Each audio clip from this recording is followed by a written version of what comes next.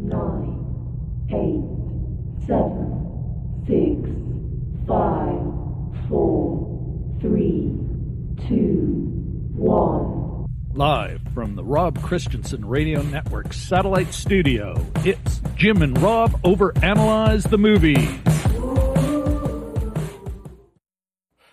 Well, hello everybody, and welcome to Jim and Rob Overanalyze the Movies, the video podcast for the folks who love to talk about movies as much as they love watching them, and perhaps a little more. Tonight we are going to be taking a look at George Clooney's latest directorial actor, director, producer effort, The Midnight Sky, actually based on a book by, and if I can pull this up, based on the book by Lily Brooks Dalton, Good Morning Midnight. And yes, there is an affiliate link below. Anywho, with that much out of the way, let's get rid of that and let's get the trailer going.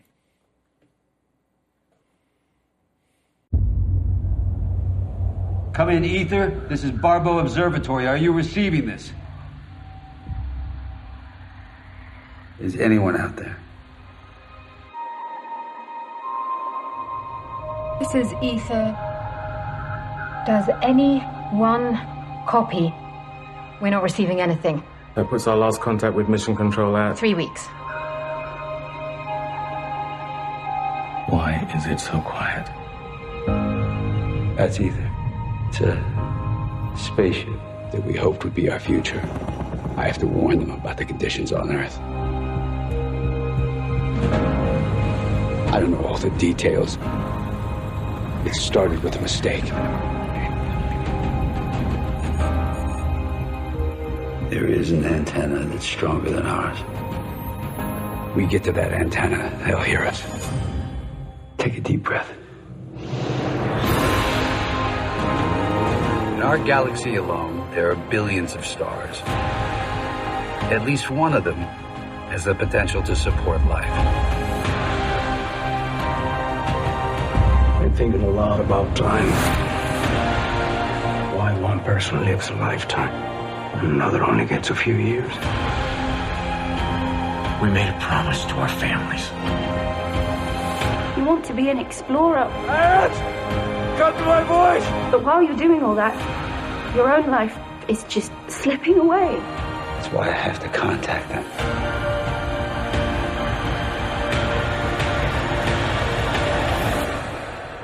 Before it's too late.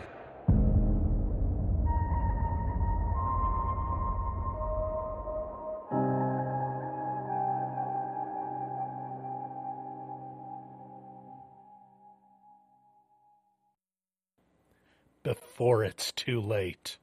All right, there you go. Pretty heavy stuff. Anyway, before we get into the meat of the conversation, I bring my awesome co-host in. Let's get the ideological ingredients out of the way. First of all, does it pass the Bechdel test? Yes, if memory serves. Barely, but yes, it does. Could it earn a reframe stamp? 100% no. Does it have any class? Is it class conscious? No. And, well, you know what? Without consciousness, you can't have an analysis. So it doesn't have any class analysis either. With that out of the way, why don't I bring on my co-host with the most, Mr. Jim Chaboyko. Hey, Jim, how you doing? Dandy. That's awesome to hear. A little myth now that George Clooney has a beard now too. So I mean, they've caught on in Lake Como, I think. But and a glorious one too. Like, I mean, catching up to us. This scrubby thing? He took our cue. He's obviously been tuning in. So a fan of the show. Everyone has a beard. Well, not everyone. Kyle Chandler and Spanish guy. Well, none of the crew did. Okay. Anyway. Yeah. Moving on. Yes, he was the only male. All right, before we, Jim, it looks like before we get into the meat of it, first of all, I think it's really important for folks to understand that, yes, we are in the spoiler zone. And, when I say we, I mean you. We're in the spoiler zone, folks, so keep that in mind as we get into this flick, especially as there is a bit of a twist. So not I would say plot defining, but a nice little hook at the end. And what else, Jim? I think we got some folks in the chat. Why don't we say hi to them first? I saw right off the bat, Shashank saying hello to everyone else, including Vlad65. Hey, Vlad. And Richard and Katie are in the house. Good to see. All right, and a quick comment, Jim, before apparently Richard was saying that in an interview, Clooney said he shaved it off afterward. It was only for the movie. So I guess you and I and our trademark, such that it is. Or even Richard. Now, Richard's got a glorious beard, like almost Festival de Voyageur worthy. And we will. There'll be an opportunity to explain that to our out of Winnipeg folks later in the show. All right, Jim. Why don't we make sure this music isn't too loud? And if the music I've got going on is too loud, I please let me know. Oh, look at this. We got one more person we should say hi to. The Upside Dan. Yo, Dan. All right, folks. I just saw Dan on Cody's year-end review, so that was very cool to see. Yeah, that was it's been an interesting end to the year. And you're right, Jim, I was on, folks, you've seen Cody from the Brock Up side on the show before, and that's a great cue, Jim, to remind everyone, December 30th, our plan is to have an end-of-year show. Won't be looking at a particular movie. We're more going to talk about, our faves, our less-than faves, chit-chat about some of the news. But, yes, Cody, and you know what, I'll pin a link to it. Cody did a great review rewind, including our show had a little spot. I got to talk about how we were affected and what YouTube was like for us. So I think it's worth checking out, eh, Jim? Yeah, it was very cool. It was, and Cody was kind enough to shine the spotlight on other people too. He basically introed it and said, to other YouTubers, what did 2020 mean to you? And I thought it was very generous and very sweet-natured year-end video. So, all right. With that out of the way, Jim, what? This is an interesting. Well, you know what? We'll get into comments in a second. Okay, Jim, what was what did you think? Yeah, I just actually finished watching it in the last hour or so. And throughout the movie, I was trying to sort of determine a couple of things. Whoops, sorry, man. That's okay. George Clooney's already been to space, clean shaven that time. But although his character wasn't exactly in space, but in this movie. But I was he's obviously interested. He also did Solaris, right? A few years ago, number of years ago now. And so he's quite open to doing science fiction and speculative fiction. All the hunky guys, are getting in on it now. Brad Pitt et al. But while I was watching it, a lot of the shots were almost of the undercarriage of the Imperial Destroyer type of shots. Like, you're supposed to revel in the wonder of it, and I kind of wonder if this was more meant for a big screen. But apparently, it had been released. It did have a limited big screen release. Yeah, I suspect that's for Oscar contention, although I'm not sure if they've changed the rules on that now. It's also interesting to see the Wikipedia page. It says $100 million budget, and it says box office 62,000. But that's just so far. So it's a little misleading. It was good. We'll get into the details, I guess, but I thought it was a little bit of a pile-on in terms of, okay, he's got cancer or he's, something whatever, dialysis or whatever, and then he loses it, and then he almost freezes to death. And, coming from a cold climate as well, I'm not sure I can square it's a winter storm, but the ice is breaking. Maybe it's the time of year.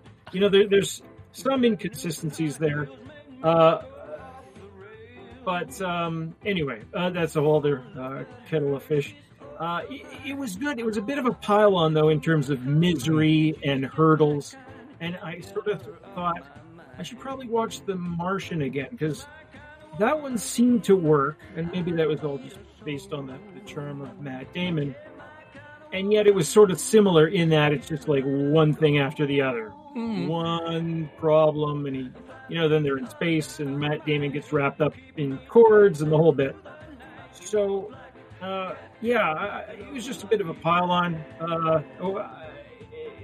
Not a bad movie. I was sort of expecting to get a bit twisty at the end. I wasn't sure exactly how. But what did you think of it? I really enjoyed it, Jim. I got to tell you, I really liked it. It certainly has its problems. And maybe later, just to put a pin in it, I really disagree with the politics of this Planet B backup thing. Like, I really dislike it. That said, within the confines of the show, I didn't feel the pile-on. I thought they were expected, because you've got any of these kind of movies, they are, whether it's out in space or here on the planet, they're all a part of the genre they dip into is the man versus nature. And what can nature throw at you? And especially in this, where there's no person protagonist, what do you got? You got the weather, even the wolves. It's like, wow, they're surviving way up north on nothing. But couldn't, throw a polar bear at the guy. Yeah. And then, Jim, I agree with you. Coming from here, getting wet, and our fellow Canadians, especially those who come from colder provinces, will get this viscerally. It's all I could think of is when he got wet, and I want to say it was a midpoint downer. Like, your typical, okay, first act, we set it up, and then he goes, and it's kind of doing well. Well, something's got to blow up at the midpoint to kind of make it real. Oh, the stakes rise. But I all I could think of was, he's effed. He is not surviving. He was soaking wet in minus whatever. I don't care if he was able to put some clothes on. He's done. Done. That said, his journey, him and the Iris, and the actress's name, the young actress's name, I'm going to mispronounce the first name because I didn't look it up. My bad. Probably Seelin or, Seelin or something. Springle.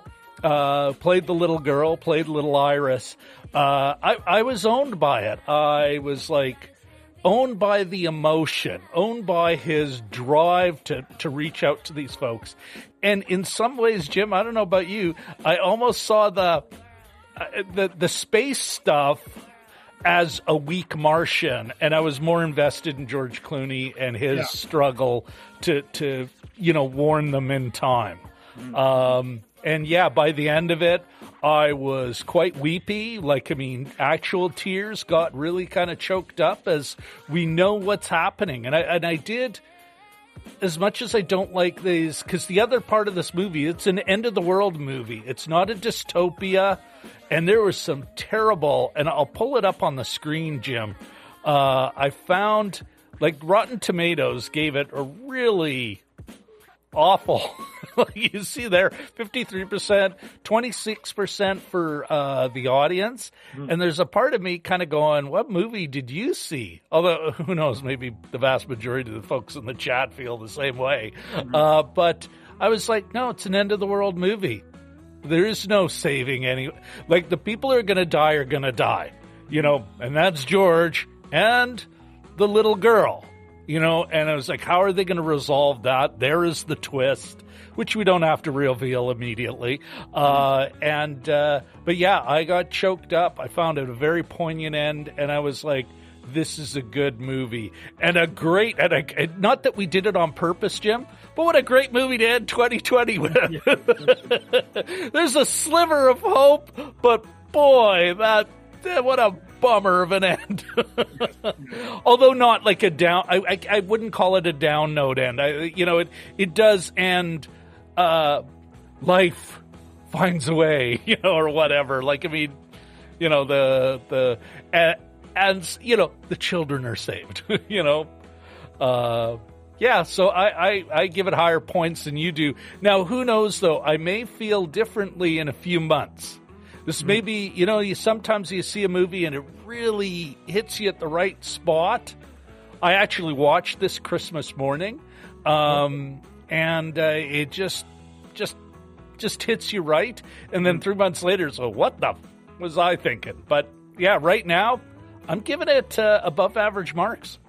Yeah. All right. Well, what do we got the chats really firing. Let's see what everyone else, what their first take was. All right. Kind of jumping ahead here. Vlad, hi from the grumpy one. All right. Now Shashank says, he saw the movie this morning, and it's what he calls an airplane movie. And Shashank, love to hear how do you describe that? Like the movie you watch on an airplane, that kind of thing. Anyway, please, let us know what you mean by that. Then some back and forth. Another compliment for Cody, the Brock Upsides YouTube thing. Vlad finds the music just coming in a little hot on Jim, so I can pull back a little. Thank you very much, Vlad. I appreciate that. Okay. More about Cody's chat. I should be pulling it up. We could review that as well. Okay. Vlad referring to another George in space. Gravity. Here's Richard, a fellow Winnipegger. Yes, and you don't take a 1 to 2 minute dip in the Arctic Ocean and just walk it off. No, you don't, folks. Shashank, Jelly Duck comes. Vlad, I think you're in Canada. You know what? I suspect Yeah, it's no, don't get wet. All right. Vlad65 says many negative comments on IMDb about the water scene. You're not late, you're early, Jelly Duck. Yay. Middle East representing. All right. Jelly Duck does not feel positively about this. It kind of looks like the bad movie in 2020. I wonder if he means that 2020 is a bad movie. Oh, perhaps you're right there. Just came up. I don't know if you've seen, Rob, the ad where it's a dating app ad, and the devil is meeting a girl and saying, "I wish this year would never end." 2020. Oh, just call me 2020. That's a a nice, I think it's Match.com or some dating website, done by the production company that Ryan Reynolds is involved in some way. I don't know if he owns it or he's a supporter. It's like Gin, commercial production, acting. We're a Ryan Reynolds Corporation. It's like Reynolds Wrap, but different. Okay, Richard says, I mostly like the movie and like the genres, but some parts a little predictable. Which crew member was going to die? And thought the astronaut characters are too cowboyish.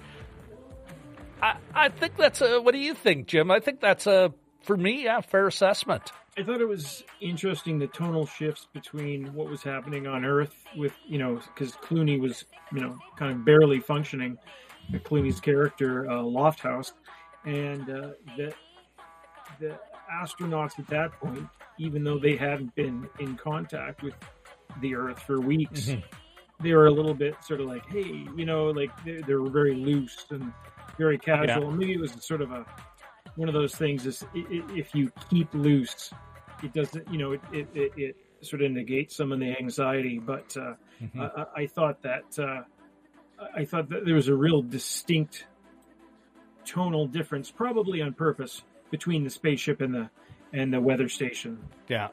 Well, like I said, I could have done with less of the spaceship and more of Clooney, but I do want to, and I'm not just mentioning it again. I'm not just mentioning it again because it fits my financial interest. But I think I'm going to pick up this book, affiliate link in the description below, because I'd like to see what drew these folks to this property. Mm-hmm. What was it about the written story that was such that they're like, this is the one we want to adapt. Mm-hmm. This is The Martian. Our Martian, but with feeling. All right, let's get back to the chat for a second. Oh, go ahead, Jim. Sorry. I was just going to say I saw comparisons to this in Emily St. John Mandel's Station 11, which I read this summer, I don't. I sort of feel like they're from the same era, kind of, but another sort of end of the worldy kind of thing. And, gotcha. Yeah. Vlad65 says, I compared this film to War of the Worlds with Tom Cruise. Human species in jeopardy, all to show what a great dad can be like. War of the Worlds a lot more. Liked War of the Worlds a lot more. Yeah, I can see that. I can see that, but I didn't. I'm gonna put a pin on this. I see where you're coming from, Black 65. I wasn't sure I was quite reading it that way. Were you, Jim? I don't know how many different movies I wrote down while I was watching this in my notes, but War of the Worlds didn't come up for me. It's just amazing how when you watch a movie, it triggers memories of about a dozen other things, generally. But there's obviously issues. I thought of I Am Legend. Fatherhood. Oh, yes. Yeah. Although that really is a post-apocalypse, not a end-of-the-world flick. I also thought a little bit about life. That it's a horrible title, but that speaking of Ryan Reynolds, he's in that. Gyllenhaal, who else is in that? Basically, the spaceship. Oh, and they bring back. Yeah. And it doesn't sort of end well for anybody, but you know what that does remind me of is that space vampire movie, Life Force, from when we were kids. Wow, that's a deep dive. I had the Lego. Yeah. All right. Okay. You know what? We'll come, Vlad. I thanks for that. I'm. That's an interesting view. I didn't quite see him as. I didn't quite see it like that, but I kind of see, I see it a little more that way now. So thanks for bringing that up. Shashank chimes in. Boy, the chat is chatty. Yeah. Awesome. Okay. Basically, Shashank. Basically what I meant is a film that you enjoy while it's playing, but forget the moment it's over. Okay. I've had experiences like that watching movies on airplanes. Awesome. I think that should become like a, Shashank's particular contribution, much like the baby test. This will be Jim and Rob overanalyze movies. Is it an airplane movie? Is this what we're talking about? Yeah. Thanks for giving us some clarification on that. Goes a little deeper. Awesome, man. Okay, Richard. Richard L. says, Hollywood always casts cowboys as spacecraft personnel. Cowboys are fine on the range, but too risky to have on a spacecraft and would be 100% screened out.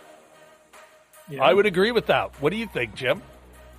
Well, I think in this case, and it kind of sounds ridiculous, but I think you have to differentiate between space cowboys, astronauts, and then soldiers, because the first thing I think of is Aliens 2, and how they're all just a bunch of sort of coked up bros wanting to take out aliens. Well, I don't think that was as much a space movie as that was Vietnam on another planet. Yeah. It was any Vietnam movie on another planet. That is sort of a not movies as space movies as Vietnam, but just generally the soldier in space, like Starship Troopers, those kinds of things, where it's almost like a war movie. Yeah. You follow him, a group from training or landing to further on in the adventure. Yeah. But I think now if you watch the Tom Hanks Apollo. Help me out here. 8? Apollo 11? 13. Look at 13. And I think they're a little bit more precise and exact. They're probably more responsible. They might have a bit of a twang, but I don't think they're literal cowboys in that way. They're probably more space guys. I agree with you. I mean, these guys were too cowboy. It was restrained, but I think I agree with you. I agree with Richard. And I did think of this, especially when played by Kyle Chandler, the Mitchell character is, well, I'm not doing that. And it's like, The Martian, I think, did a pretty damn good job at kind of showing how they all listen to the person in charge. They're actually they're all cool under pressure. Mm-hmm. The woman played by Tiffany Boone, Maya, the Maya character, and we're worried. It's the first time she's outside, and I'm like, I don't see NASA ever. She's never been outside, like outside of the ship. It's like, yeah, I'm not buying that. Which is, and again, another reason why myself. So yeah, I'm with you both on this. Richard does go further. Personnel would be engineers and PhDs trained to follow military orders even at the cost of their life. I suppose it might be harder for audiences to relate to those people or for drama to be inserted. I'm not quite sure they're not like fanatics. I think they're all just super chill people. Like, they're really good at finding people who can be with other people calmly and chilly in a tin can for a year or more. Mm-hmm. Like, that seems to be their psychological screening, not so much for push the button, turn the key thing, but just being chill. Yeah. Knowing their role, working through problems. There's no, when are you going to get that med pack to us? It's like, first of all, I didn't think there'd be that much mileage to cover. Yeah. Again, why I enjoyed the George Clooney part more. Just more emotional heft.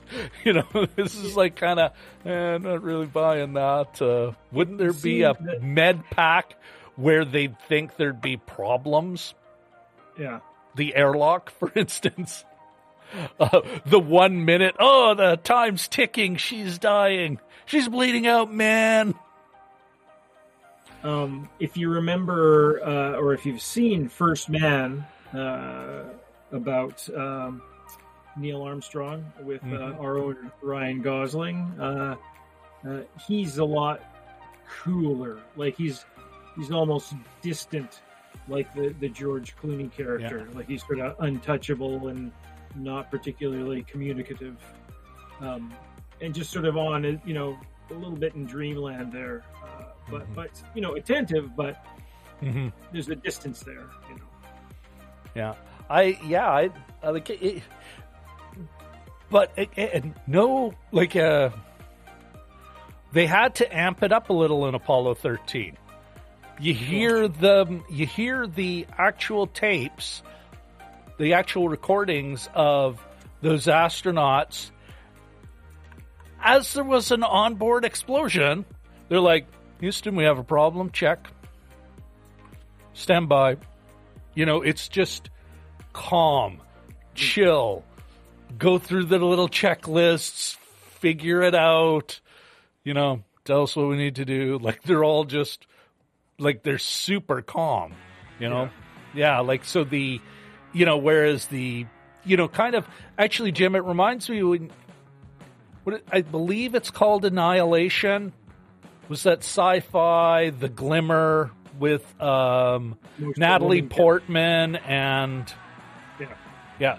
And you talked about, with the guys, and if it was all guys, there'd be that moment of posturing who's in charge. And I wouldn't say that there's posturing about who is in charge, but here, in this one, there's some posturing, Yeah. That masculine posturing. There's a really good, I think I've recommended it before, but there's a really good podcast called 13 Minutes to the Moon that's put out by BBC, and they actually they analyze the transcript of the landing, and they tell you who's who, and which one's excitable, and which one's a little bit mellow, and who's, so it's a super deep dive, but it's worth the time. Oh, absolutely, okay. Yeah. Jim, can you let's put a pin in that? Maybe we could throw that in a pinned reference in the description later. Okay. Yeah. Okay. Ahmed is screwing with us, I believe, Jim. He's wondering what George Clooney looks like.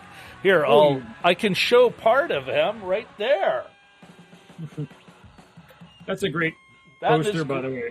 His glorious beard. That's the one that's on the Wikipedia page. It's quite a nice one. Yeah. All right. Katie. She says, the movie poster was misleading. Where are the Northern Lights? They've landed. That was the problem. They finally got here. Yeah.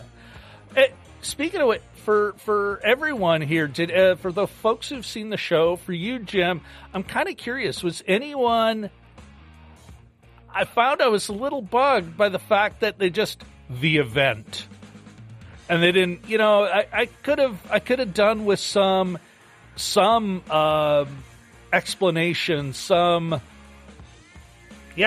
a little more than the air is bad, and the bizarro view of the world where it's like I don't think anything would look like that, Anyway, I'm kind of curious.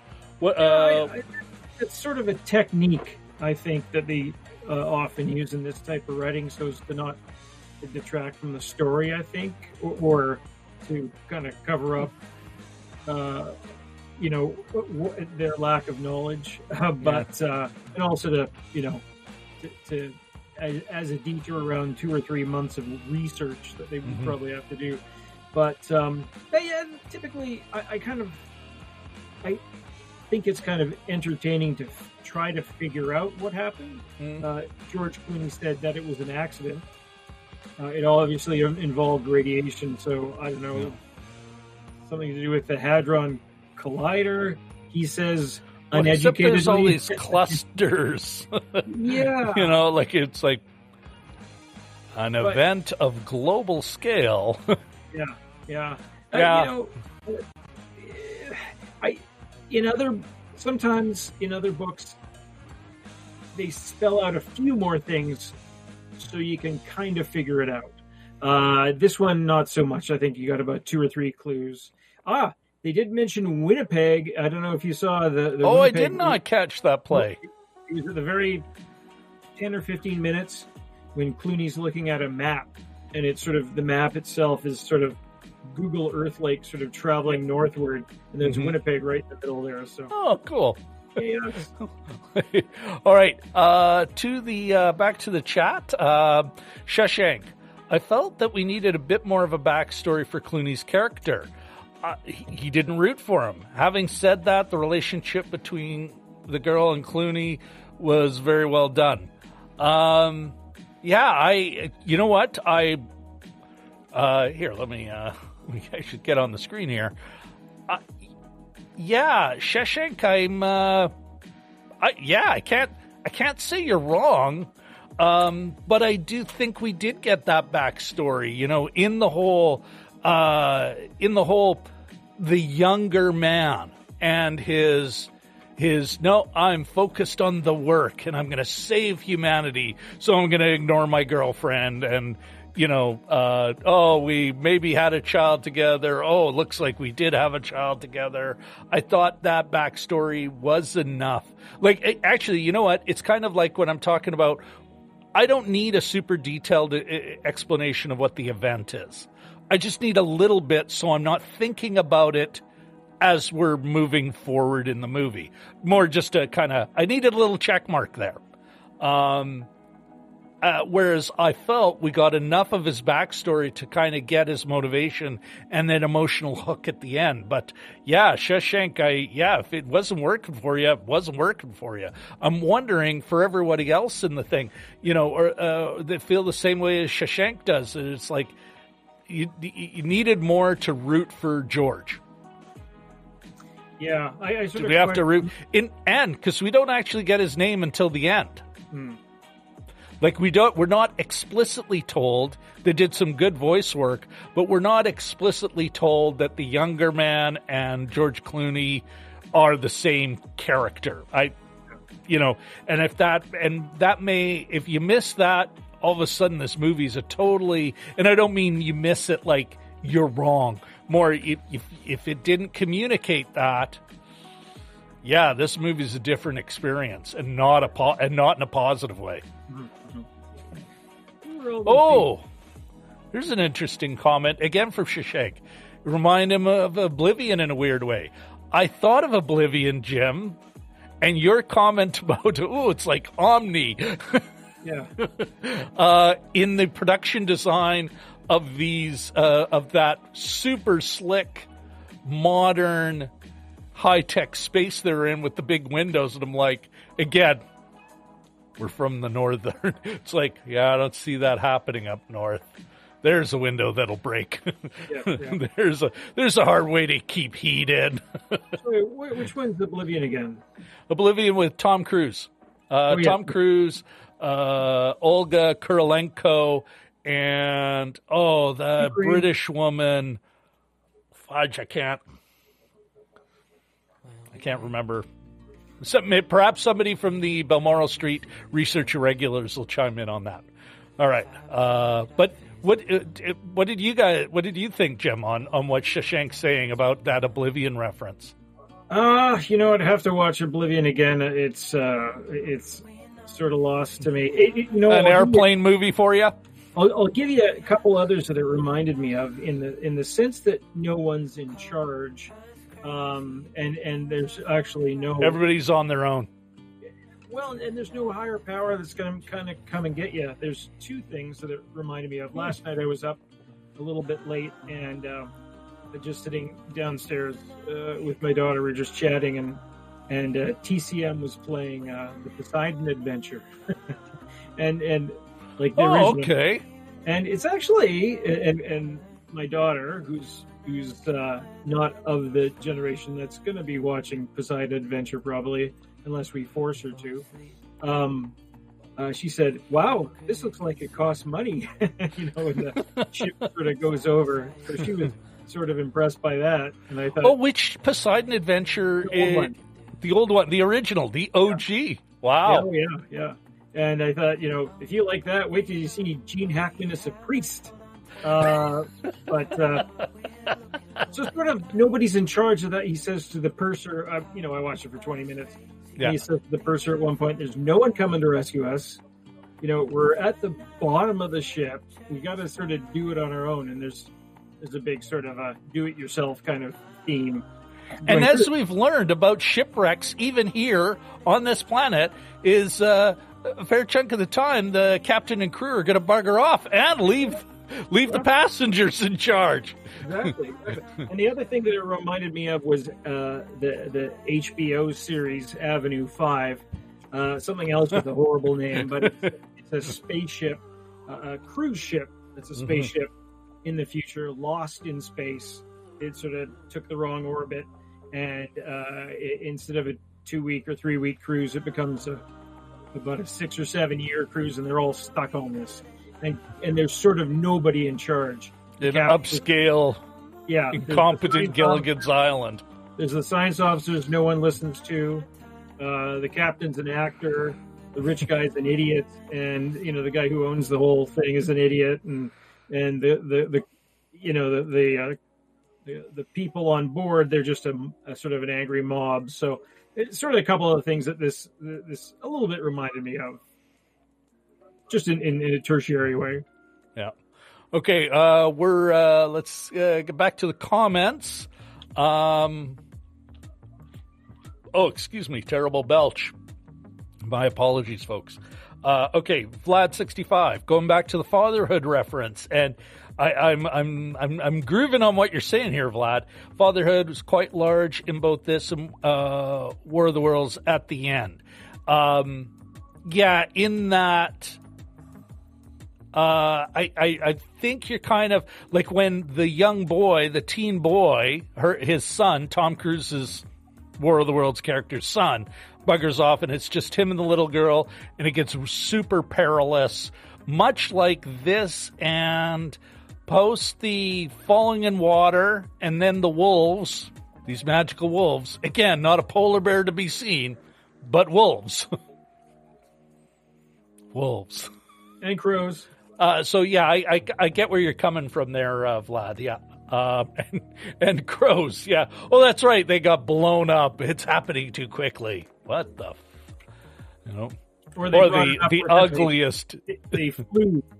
I was thinking maybe they were there and they flew out of it up north. Who knows? Yeah. All right.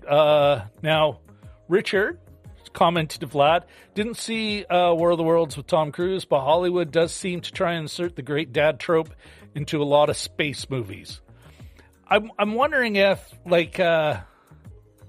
that sort of comes with the territory of, maybe not, but any of those, is it space movies or end of the world movies? Mm-hmm. Or the world is at threat? Because you see it in, as Richard's commenting on this, I was like, I immediately thought of Armageddon, which really went over the top with that. Boy, just taking the sledgehammer to that poor nail. So I kind of see what you're saying. Now, Katie agrees with Shawshank on the airplane movie analogy. Ahmed is space in Vietnam. How did they invade it? Ahmed, what I recommend is see Aliens. Not Alien, the first movie, but Aliens. It really is, came out in the 80s. It really is it's a Vietnam War movie, just set in space, set on another planet. See that movie, it sets everything up here. Whereas here, this is not in any way similar. Especially really the spaceship, they're barely in space in Aliens.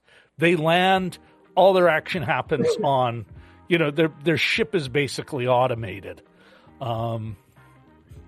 Which actually, you think about it, that's most of space travel, automation. All right. Vlad says, remember Clint gave us Space Cowboys? He did. And it was all that blustering, posturing thing with some old men.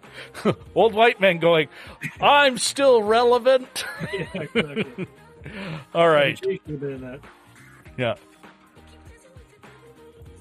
Okay, Shashank, I think if the movie came out in any, not quite in any, I wouldn't get into it, but this film had some staying power. Seems relevant in the times we live in. Yeah. Again, a little more explanation on the event that really does trigger everything, you know? And I am a little shocked that NASA wouldn't have given a little ringy dingy. Yeah. Up to the By the way, Vlad lol, yes, from Richard. Okay, Richard L. What were you about to say, Jim? Sorry. No, I was okay. keying into the last thing. Okay, Richard L. I liked The Martian. Thought it was more science-based and less cowboyish. Yeah, there was no cowboy. Going back to that super hyper NASA thing, you know. I think the big quote that came out of it was, "I'm going to science the shit out of this." Yeah, the most cowboy. Yeah. Yeah. Oh, Shashank makes comment about Kyle Chandler's portrayal. Is it just me, or does Kyle Chandler play Kyle Chandler in every movie? He seems so typecast. He could very well be suffering from typecast. What do you think, Jim? Yeah, I haven't seen everything he's been in, but he's the sort of, often the Midwestern, competent man. I can't remember. Was it called Early Edition? He was in this TV show about a guy who used to get a magical newspaper. Am I wrong about this? Every morning. Yes. Early Edition, it was called. Yes. Early Edition. He got this magical newspaper that would have a headline, and it was his job to prevent the headline from happening. Usually it was something bad, and it was his job to sort of get in the way or something like that, which sounds on paper like a disaster, but it's, kind of interesting, I guess. Would you agree with me, Jim, that he really was, in that, it was like, he was a Paul Rudd character? Yeah. Like, Paul Rudd's more kind of serious brother, but, yeah. I know, I'm talking about in that show. In that show? In that show, there's a lot looser. You're a little more loose, yeah. Yeah, like it was just a friendlier gig, you know? He was the coach in Friday Night Lights about football for years, for those who don't know high school football. I guess he's always sort of an authority figure. I was a little bit confused because it sounded like he was ordering. I was under the impression in this movie that David Oyalewo. David O. David O. He was Oyalewo. Yeah. Anyway, continue. He sort of said, "We're not going back to K-23." And I thought David was in charge. Not he is in charge. Yeah. That was the whole posturing point we did not need. Yes. Yeah. Could have been dealt with straight and been as emotionally impactful. And that was sort of the part that reminded me of Poseidon Adventure, because it was Gene Hackman and Ernest Borgnine at the start anyway, in a real pissing contest. That was sort of like Borgnine had an issue with everything that Hackman said. He goes, "Who are you, some kind of leader or tough guy?" And he follows him anyway. Yeah. Well, and that goes back to that posturing that some movies insist on having. Now, that also could be that the talent, because, you get so many characters in a room, and they are actors. They got to react to each other. So somebody says, "Screw it! I'm going to put a little top spin on this. I'm going to put a little curve in this." I'm wondering. Movies are about conflict too. I mean, So how do you, and I don't. Again, I think of the two, and that's the thing. The Martian just wasn't that long ago. We know what a good space movie is. And so they're all being judged at that bar. And a lot of them are found wanting. In part, even the multiple accidents they have in space. And it's like, you know what? I don't think people understand just how big space is. There's a reason most spacecraft, no, not most, all spacecraft going to Mars have made it through the asteroid belt. Because it's so. Well, wait a second. Is the asteroid belt between us and Mars, or between Mars and Jupiter? Because the pilots are awesome. the robot pilots, the robots, but even all the ones that go to Jupiter make it to Jupiter and then they fail, or whatever. Yeah. Like, I mean, it's the 99% of all matter in the solar system is in the sun. The asteroid belt is barely a planet spread out over this incomprehensibly large space. So you have a thing on average every 100,000 miles or kilometers. Tomato, when you're dealing with these distances in 3 dimensions.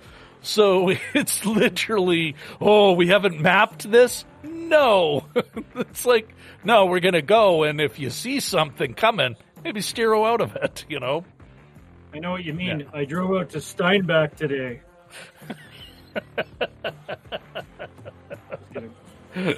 All right. Back to the comments. And folks, thank you so much for keep chiming in and having your own side conversation, because we're taking so long. Okay, here's Shashank kind of repeating his earlier comment, putting a little clarification on it. I think if this is Shashank saying, I think if this movie came out in any other year, he wouldn't get into it. But it coming out in 2020 meant it had some staying power. Seems kind of relevant. And that could very well be why I liked it as much as I did. Like I said, I watched it on Christmas morning. You know, I'm a single man with no children. What am I going to do? Well, it's on television. All right. Richard agrees with Shashank about, he says, at Shashank, yes, Chandler is the same character in all the roles I've seen him play. You know what? Whether it be typecasting or casting by choice, he's got a great look and can deliver a certain role. And that could very well have been what they cast. It's like, no, do the thing we know you can do. Thanks. Not this film isn't about you, except when we make you the focus of the scene. Vlad 65. Richard, War of the Worlds was a Spielberg flick, and he really does have a thing about kids, dads in his movies. Oh yeah, you could say Spielberg, that's his whole oeuvre, really. Well, that and the MCU. MCU's got a lot of father-son dynamic there. Interestingly enough, it's in this movie, it's never about the daughter's relationship with the dad. You know, the actual daughter never brings him up, and not in a bad way or anything. Like, she has no issues about it. Obviously, the mother did a great job at raising her. You know, it's about his issues. Sophie Rundle, what a monster. I can see how you avoid her. She, the actress who played the mother. Yeah, Mrs. Sullivan. Old Lady Sullivan. She's been in tons of English television and all over the place. But, yeah. All right, Shashank commenting, I was in the minority, but I didn't like First Man either. There you go, Jim. It was very different. It was a very different kind of movie, yeah. Well, and I'm wondering if some of that is about expectations. We're so trained to think of these people, it's going to be another heroic overcoming adversity to achieve greatness for the nation, and for himself. And I have not seen it yet, but from what I understand, it really is more of a character study. Yeah. All right. The Upside Dan chimes in. I haven't watched First Man yet. I liked The Martian. I haven't even watched Midnight Sky. Ha ha. Okay. Ha ha. Hey, you're warned, Dan. If you're still here, you're good. And you know what? In the end, there's only so much a movie can accomplish in a couple of hours. You hear enough from everyone else, you can contribute. Anyone can make an intelligent contribution because it's a movie. It's not gene splicing. All right. Shashank. Apollo 13 is my favorite space film, followed by Interstellar. What are both of yours in the chat's favorite space films? Do you want to leave that for the last hour or so? Or? Yeah, I think, let's, we'll put a pin on that. We'll come back to that. Sure. Vlad. Yes, I agree with it. Vlad's, I totally get that, Vlad. Yep. Vlad saying to Shashank, I honestly confused Kyle Chandler with the late Robert Foster. Chandler could be his younger brother and plays similar character. In the same class of characters. The thing that you guys have in common also is a full effing head of hair. I just looked Chandler. Oh, and thick. 55.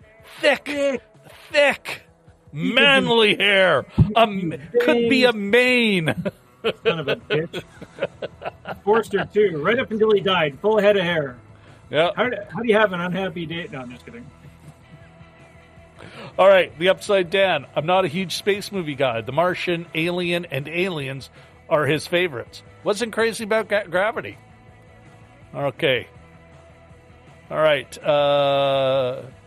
Shashank talking about context. Complimenting the Upside Down on his choices. Vlad goes. The event. Hated it. Lets us humans off the hook as it didn't show the consequences of what we did. Do we really want to do that with another planet? Sorry. Well, and this, Jim, gets right to the heart of the whole Planet B BS. Mm-hmm. It's why I do think Elon Musk is a supervillain. But I'll say this now, and it will not be the last time I say it. I've thought it before, but I'm saying it now. If we cannot, I don't know where, and people really think this stuff. It's now just become kind of a standard thing. You don't even have to explain it anymore. People think, of course we want another planet. We're going to need one. We're wrecking this one. And it's like, well, maybe stop wrecking this one. I'm blown away that, and people who should know better will talk about a plan B and how we have to get off the planet and spread our risk. And it's like, we can't manage ourselves on this one. How do you think that's going to work out? And you're selling something that the vast majority, I don't know where people think, well, we have to do something. And it's like, why would you do this? You're not going. I'm not going. None of us in this chat are going. We're not getting on that ship. It's insane. It's an insane fantasy. Yeah. And this one leans into it almost lazily. It's like, oh, well, we got to find another place because, we can't control ourselves here. What? Some are magically going to do it better somewhere else. F that bullshit. Well, there's even a line where George Clooney's character Augustine says, what does he say now? He says, we didn't take care of it. The planet while you're away. And he sort of says it in a jokey kind of way. But, but before they left, we were taking really good care of it. Yeah. All right. Richard, I was thinking the event must be nuclear war, given all the major cities that were radiation centers. Yeah, but they don't just give us something more than the event. Oh, well, we all got to go. A bit of a BS excuse on why there might be a kid with them to lead us away from the twist. Vlad did see Winnipeg and Vancouver. I think the chat is like 20 minutes ago in what we were talking about. And has moved way ahead. All right. I got to whip through some of these things. Go ahead. Okay. Shashank, I felt that was some lazy writing on the part of the writers, not to mention what exactly happened. What do you think, Jim? Lazy or a choice? I think it's, you only have 2 hours. There's things you want to establish. And it's like the conversation we had about tone last week, is that you make a conscious decision to spend your time on either this tone or this fact. And I think it's a choice. It's a choice throughout. I'm just trying to think of other similar. Do we know what happened in The Stand? I think we do. Yeah. In detail. Yeah.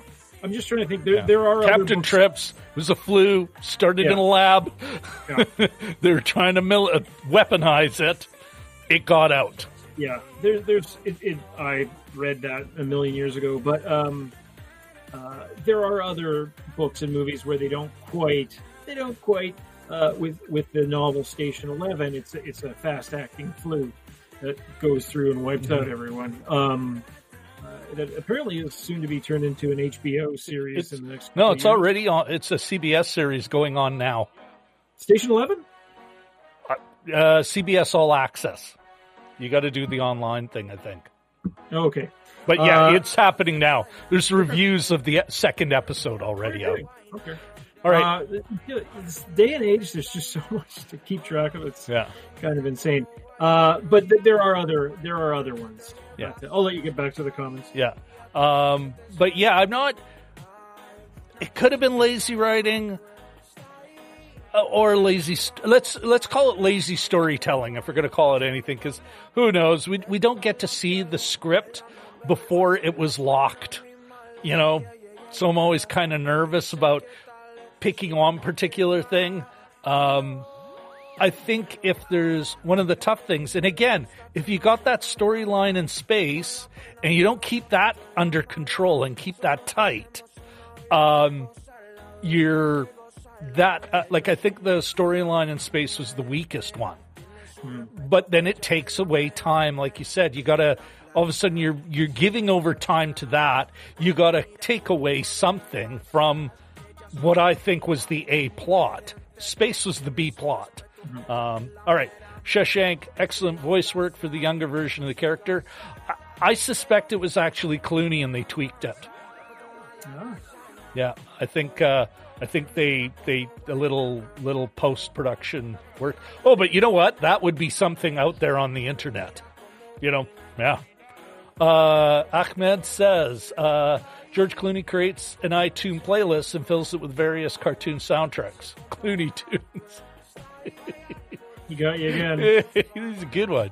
Yeah, but he gets a good one. That's awesome. Yeah. Okay, skipping that. Skipping the lulls. Nothing, no offense, guys, but, all right. Richard, regarding Ernest Borgnine and Gene Hackman. Saw it again a few years ago, referring to the Poseidon Adventure, and don't think it aged well. The remake starring Kurt Russell, however, is still unbelievably worse. I still have not seen the remake. I do remember the original as part of that great 70s era of disaster films, like the 82 airports that there were and everything. Yeah. All right. Shashank, a couple of movies reminded me of, apart from Oblivion, The Revenant and Castaway. Huh. Oh. Well, they're both like, how do you cope with the environment? That, and I shouldn't say it always is, but I think in a way it always is. Like, I think about The Wild with Reese Witherspoon, and she was not struggling against the environment. Like, the environment wasn't her key enemy. It was really, in some ways, her friend. Although she did have to overcome stuff. Yeah, it seems to be a very masculine-heavy storytelling genre, the man versus nature. Mm-hmm. You know? Yeah. Yeah. Anyway, but yes, if anyone knows a woman versus nature kind of narrative, chime in. It could be just, they're not popping up in my head. But I don't think Wild is that. Like, I think Reese Witherspoon and her journey through the wild. God, that was a good movie. Not a fan of Reese Witherspoon, but damn, I love that movie. Well, love's a strong word, but you know what I mean.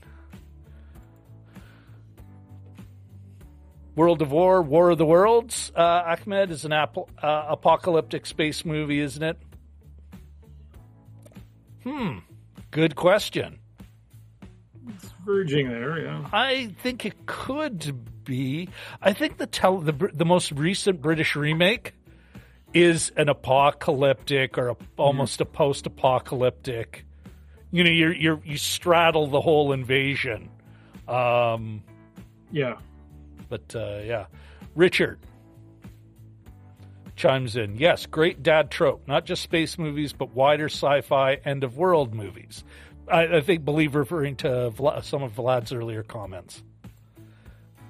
Now, Jelly Duck. Oh, I get your point, what you're saying about aliens, but not the movie. Not 100% sure what you're saying. But we could figure that out. It'll dawn on me. I'm just kind of slow. Okay, Richard L. In the 1990s, a single tiny paint chip nearly took out a space shuttle windshield, so that space debris would have done far worse than this movie depicted. Oh, yeah, it would have been demolished. Oh, yeah. But you look at, we have created a bubble, or let's say a layer of trash around the planet, which, back to my supervillain comments about Elon Musk, he's adding to. There's going to be thousands of his stupid little satellites. Isn't there one with a car in it? Well, that's actually on a really long, it's basically now orbiting the sun as opposed to Earth. Oh, okay. I think it meets up with us in 100 years or something.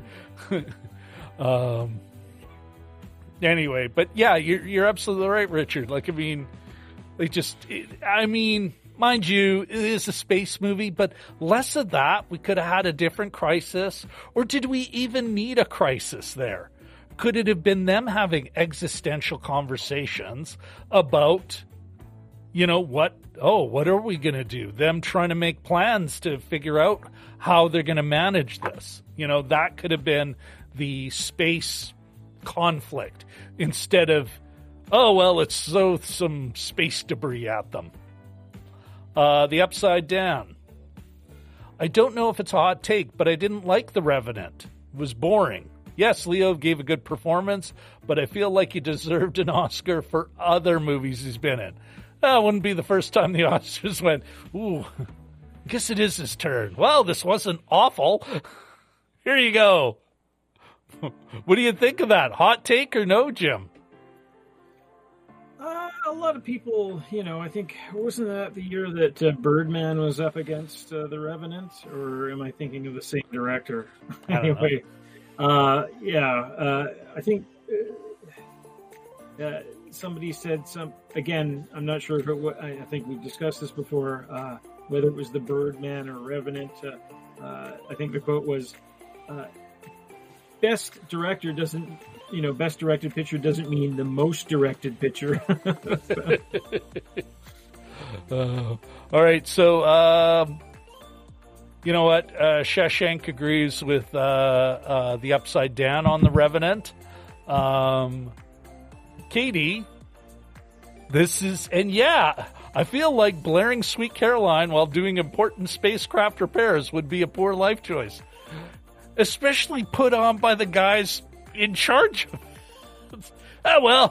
This isn't distracting at all as you do fine work. I was worried that they'd have that playing over Like the they're desk just some before. electrical workers, you know, the job site. I foresaw a violent death montage during that song. I thought, ooh, this is going to be weird. But the music stopped before they got hit by the meteor shower or wherever the hell it was. Yeah, I'm sure it's a great way to show camaraderie in that. Like I think when they do that, they have a different purpose. It's just that they could have done that. It was the better space movie, The Martian, used music regularly, but never at points like this. You know, it was either part of the soundtrack or, he's working on something else, but he's not doing, anytime he was doing fine stuff, it was silent. You were with him doing his thing. All right. Yeah. Lost in the Reel. Sean, my friend, welcome. And so sorry it took us this long to get to you. Active chat. All right. The Upside Down, right there with you. The Revenant was beautiful to look at, and Leo was great, but whew, what a slog to get through. It's like our chat's reviewing a whole other movie. Yeah, exactly. It's like they've checked out already. They're like, oh, well, we never really watched the one they're talking about. Let's just go on our own. That's okay. Awesome. That's cool. All right. Speaking of which, Lost in the Reel, great, another great review and comment channel. Go check them out. Sean's a good guy. And Sean, if you're still here, hope you are, you're going to like our announcement at the end on what we're looking at next week. All right. Richard, back at Katie. Fortunately, this movie did not depict any harm to babies. No babies harmed. Even the child gets through. Part of the reason I got quite misty. All right. Okay, so back and forth. Thank you very much, Richard. Richard L., one of the, as you see in the end credits, the Balmoral Street Research Irregulars asteroid belt is between Mars and Jupiter. Okay. Thanks very much, Richard. Shashank.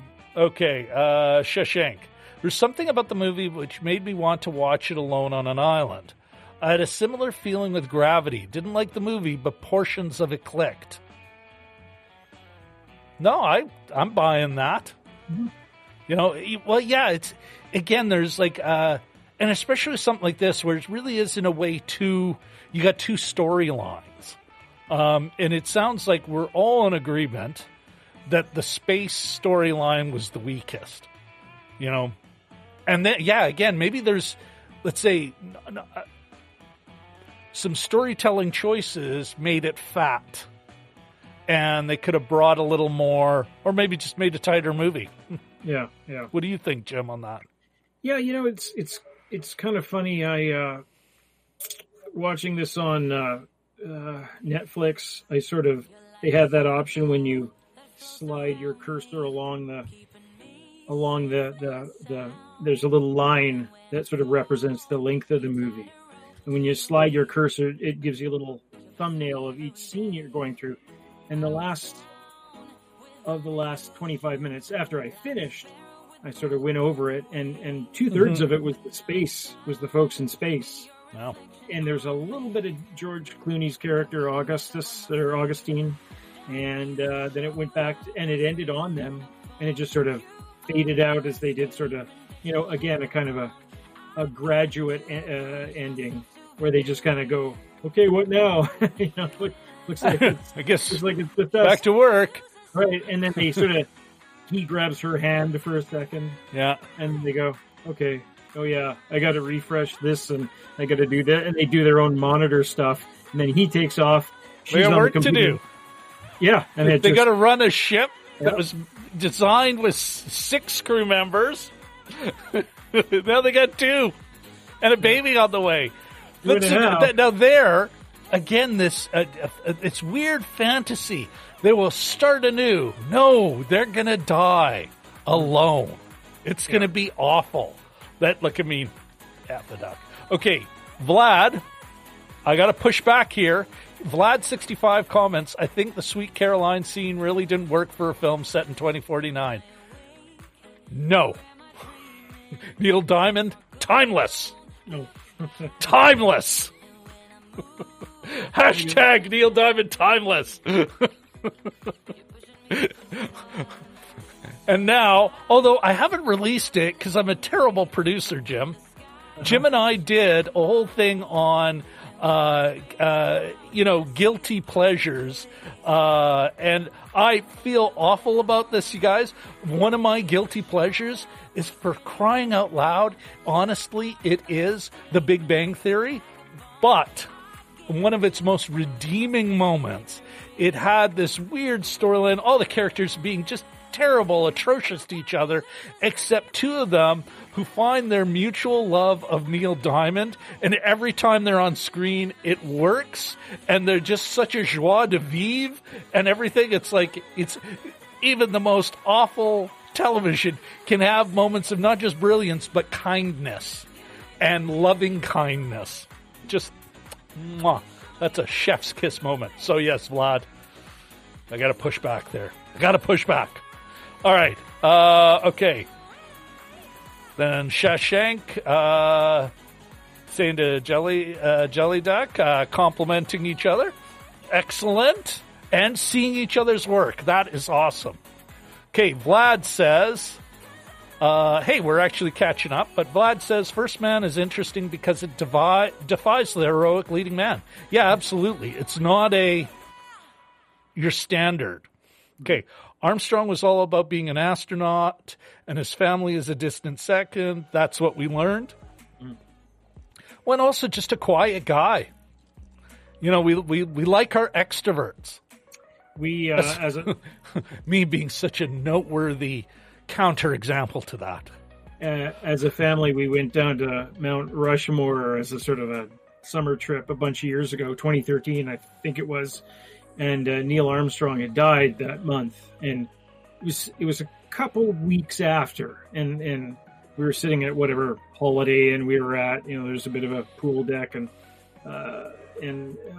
I sort of asked an older guy. He was sitting there, and I said, you know, why are all the flags at half-mast? And he says, you're not from here, are you? And I said, no, I'm from Canada. He goes, well, we lost a great man this month. He sort of went on, and he sort of said, he went very far. His name was Neil Armstrong. And I thought, oh, that's kind of, well, I said, yeah, I know. I mean, we're just in Canada. We're not in, we're not on another planet, but it was kind of a sweet we're not moment. From the moon. Yeah. He wasn't being a dick about it, but he was just sort of, it was almost like a sort of a storytelling kind of moment. And it was kind of neat. Okay. Here, I'm gonna change now. Lost in the Reel. Sean says, "What is everyone's favorite George Clooney film, whether he's starring or directed or both?" Let's strip that down. He's directed 5-6 movies, maybe 7 or 8. Does anyone? Most recent was Suburbicon, but he did Monuments Men before that. His first was.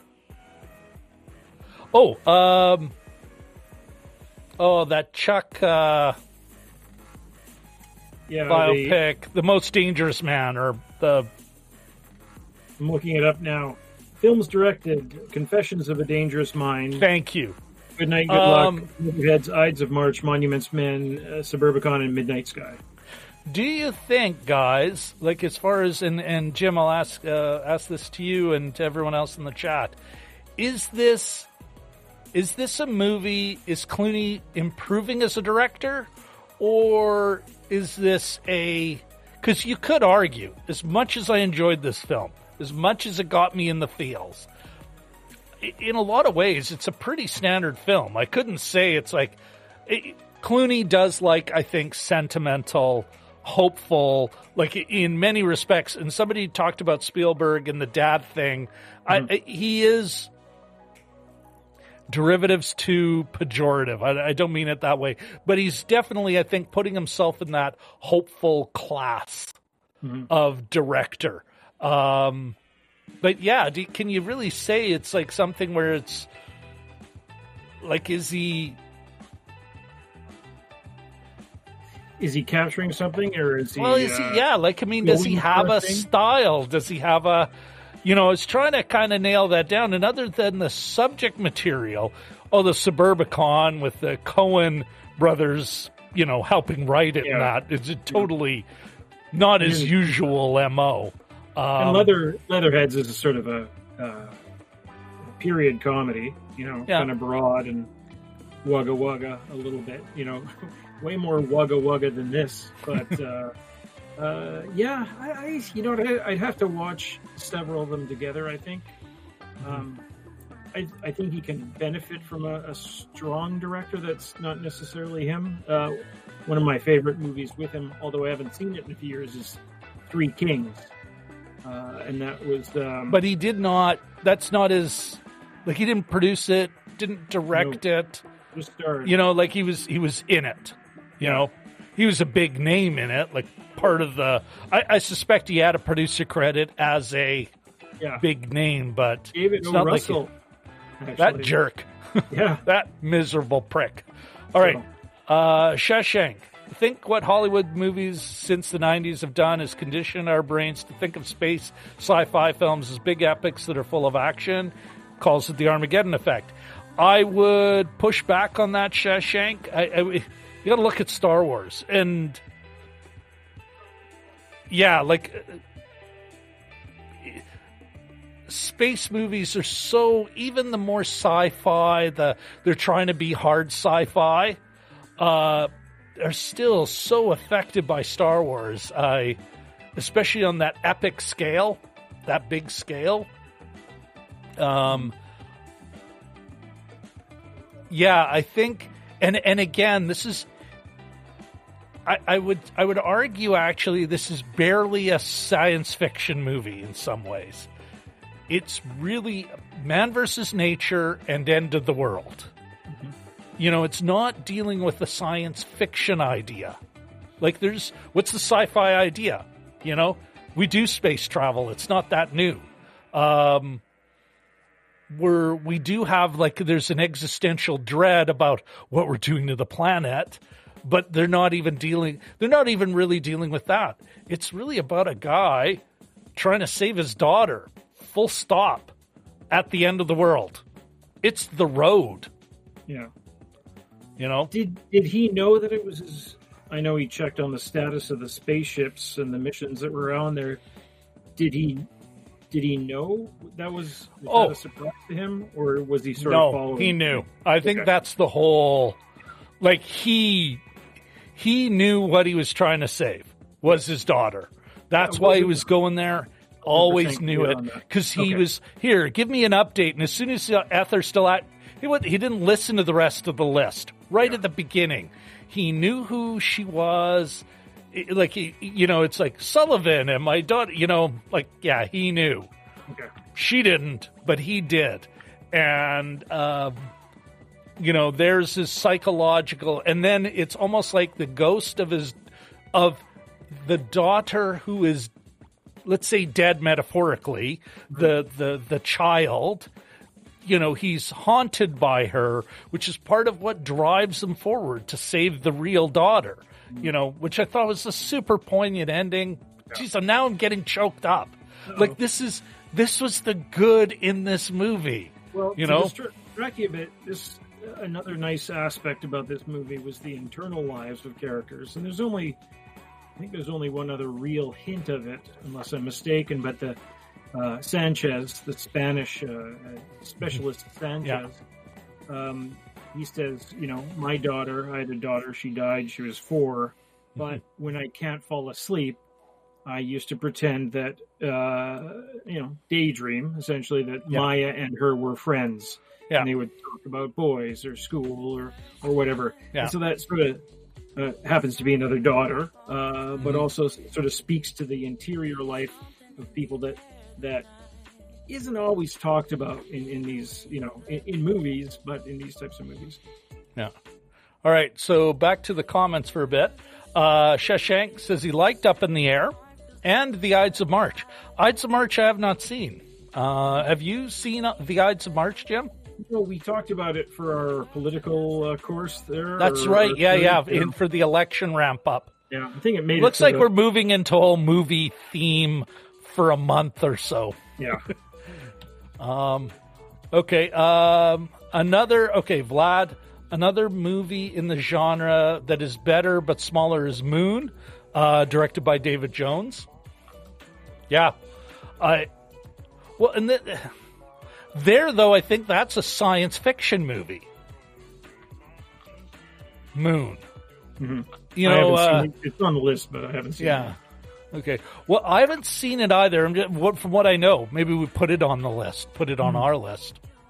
Actually, we're gonna put a pin in that. Thanks for bringing it up, Vlad. Okay, The Upside Down. I'll have to watch more George Clooney films. So now that it's being asked, I haven't really seen many of his movies. He hasn't actually made a lot, like as a director. It is a handful. You know, that might be. Oh, The Descendants, Lost in the Reel. The Descendants is definitely his favorite, and can't go wrong with the Ocean's films. Great. One of my favorite director quotes. Now, of course, I can't remember who directed Ocean's 11, 12, and 13. Thank you. In reference to Ocean's 11, because, of course, he's done great indie films, upscale indie films. But he says he's referring to, in a way, defending his choice to make this. He's like, sometimes you want a bonbon. You know, and Ocean's 11 is a great bonbon film. The Descendants, less so. Could really, although it's a feel-good family film. Another film about fatherhood and being a husband. That the dean from Community won an Oscar for screenplay. Jim Rash, yeah. A well-deserved one. I did like that movie. That was great. Although, mind you, do you think it'll stick with us in another 10 years? Who knows? I mean, and the volume of stuff coming out too. I mean, we can. That's a whole other conversation. But, for our next show. Certain things stick around for a year end. Yeah, certain things don't. You know, I find that there's still Lord of the Rings references all over the place. Yeah, but not necessarily other series, right? So. Yeah. Okay, The Upside Down. I've only seen the female Ocean's film, Ocean's 8. Definitely watch at least Ocean's 11, I would say. You know, as almost a throwback to a Rat Pack style. Great ensemble cast. Yeah, worth your time. Shashank agreeing regarding Oceans. Lost in the Reel. So I'm assuming The Midnight Sky will not be shown up on a list of Clooney's best films. I don't know. This is kind of what I'm wondering about is how, I would argue that his films, he doesn't have any, wow, that was amazing. And then, this was he doesn't have a hit or miss. This is all, I would actually call all his films ground balls. Mm-hmm. You know, I think the critics and even the fans are too hard on this film. I'm not sure what they were expecting, to give it such a low score. At the end, Jim and I always give our, hey, do we think it's worth your time? I might be foreshadowing it a little. That said, does he have a great film? I don't think he does as a director. As a director? Yeah. No, actually... Yeah. Monuments, man, I looked forward to, but it sort of came out as a little bit flat, and... Yeah, there is an airplane movie. Mm-hmm. To quote Shashank, to use Shashank's reference. Great hook, great subject. Yeah. I read the book, I think they tried to came out with a puff piece. Yeah. It really was light. And and maybe this is maybe we're discovering Clooney's directorial challenge. He wants to be, because you don't want to be that actor director who's like, it's going to be all about my role. But this one really was about his role. You can have that B plot. We do need to know who the daughter is, because she is the stakes. In the end, it's about saving those folks on the spaceship, his daughter. So we do need to know who they are. So much of it we didn't need, though. Just give us an idea, get us to like them, and then we know why. And then we're okay. Going back to something Shashank said earlier about rooting for him. You're going to root for him because you're rooting for who he's trying to save. Plus the little girl, the adorable little girl. All right. I'm not sure he's made any things where you can say there's not enough there to put it in a ranking. I don't think Sean Chandler could rank them, or he'd rank them all as between 5 and 6, 5.1, 5.2. And this is best, a solid 6 out of 10, All right. The Upside Down. Wonder Woman just went up against a cheetah. Not quite sure what we're referring to in the chat, so I'm going to skip past that for a second, Dan. All right, what else do we got here? Vlad, Gravity was woman versus space disaster, referring to my question about that, And yeah, she did. That was the struggle. She was against that nature. She had to survive. Yeah. Thank you very much, Vlad65. All right. Richard answering a different question. Space movies like The Martian, Contact, Arrival, 2001: A Space Odyssey, Interstellar, though have some quibbles with each of them. Reasonably so. All right. Keep going. Lost in the Real. Okay, this is Shashank talking to Lost in the Real. Not even close. He has done much better films. Shashank, I disagree with you. He has not. Sorry guys, sort of interject myself there. And we really have to say, we've got to make a difference here, I think, in what he's directed and acted in versus other films he's acted in. You're comparing apples to oranges. You got to compare this, because he performed well in this. I bought him, but he directed this. Yeah, and this is above average for his directing, but is that saying much? Okay, Vlad65. Musk should listen to Space Junk by TiVo. Okay. Ahmed thinks Leo deserves more Oscars. I'm assuming Leonardo DiCaprio. Although, you know what? Maybe we'll get into this later. Jim, like in the season, when we're getting up to Oscar date, but it's like, I don't know, does anyone deserve an Oscar?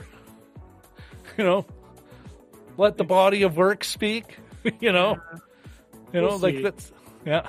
We'll see. When they come out with the list, it usually crystallizes. Oh, Richard's wondering about the loose end, the movie. Did the movie ever address what the movie would be named? I assumed it would be by after the crew member who died.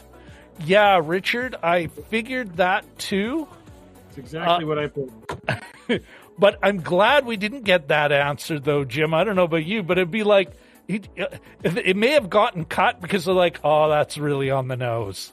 Yeah. And we've been bopping that nose a lot in the space stuff, Yeah.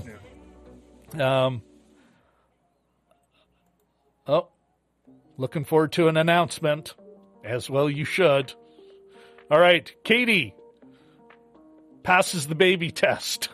Yes, it does.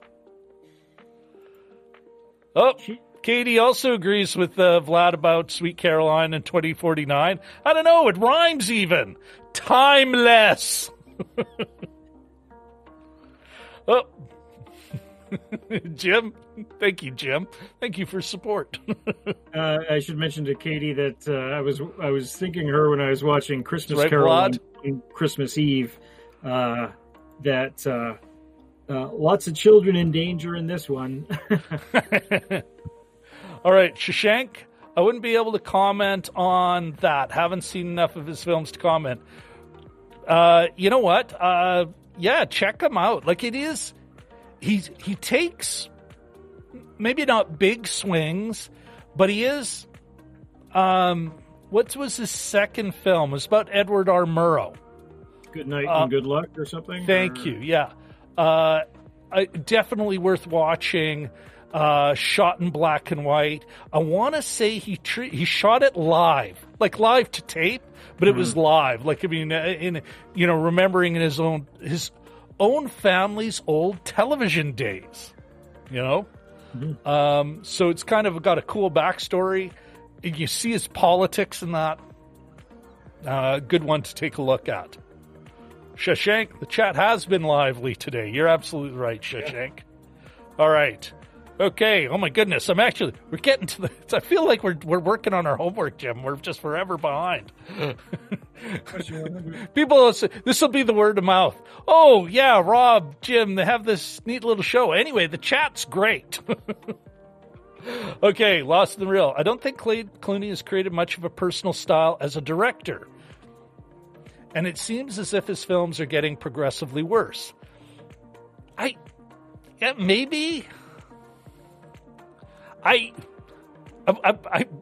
keep thinking they're progressively right there in the middle band. Nothing breaks out. Nothing's truly awful. It's all just maybe, thinking out loud, Jim, do you think maybe as a filmmaker, he just plays it too safe?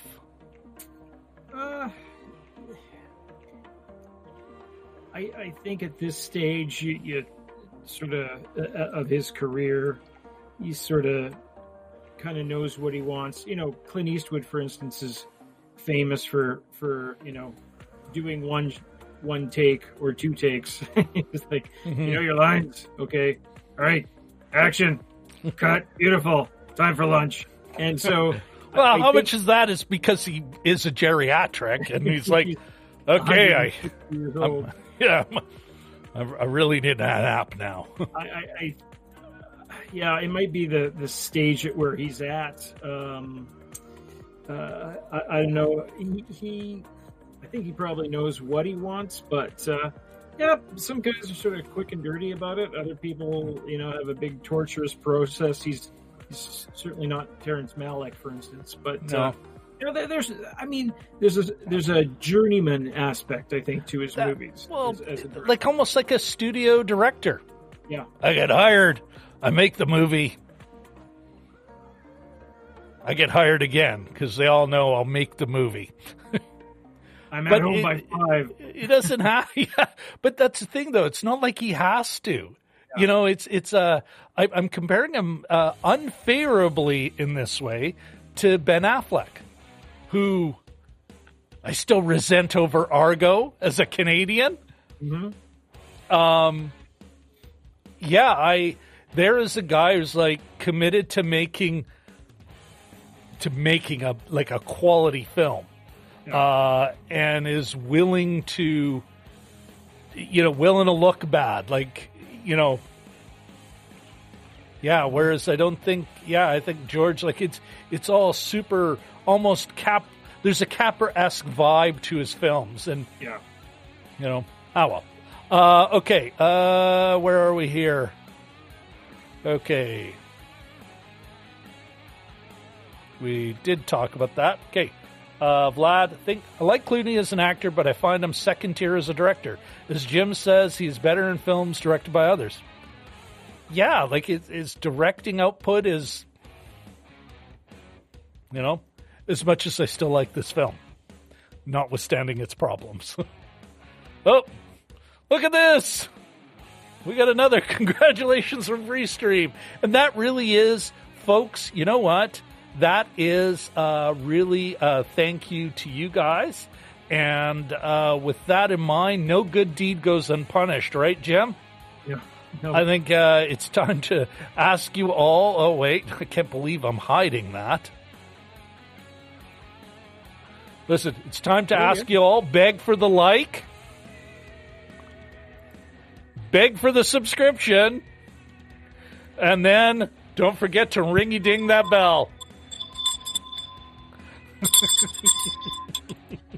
I'm like a Muppet. My head moves when my arms move too. Do you remember in 30 Rock, they had like a whole episode where they would cut in and out of becoming Muppet characters right down to the flop as they... Yeah. Brilliant. And I think they every now and then they'd have a callback to that in later episodes. But there was that's right. It was how Kevin the Page would seize them all. Oh, that's right. That's right. how he sees them all. Yeah, it's like they're all Muppet characters. All right.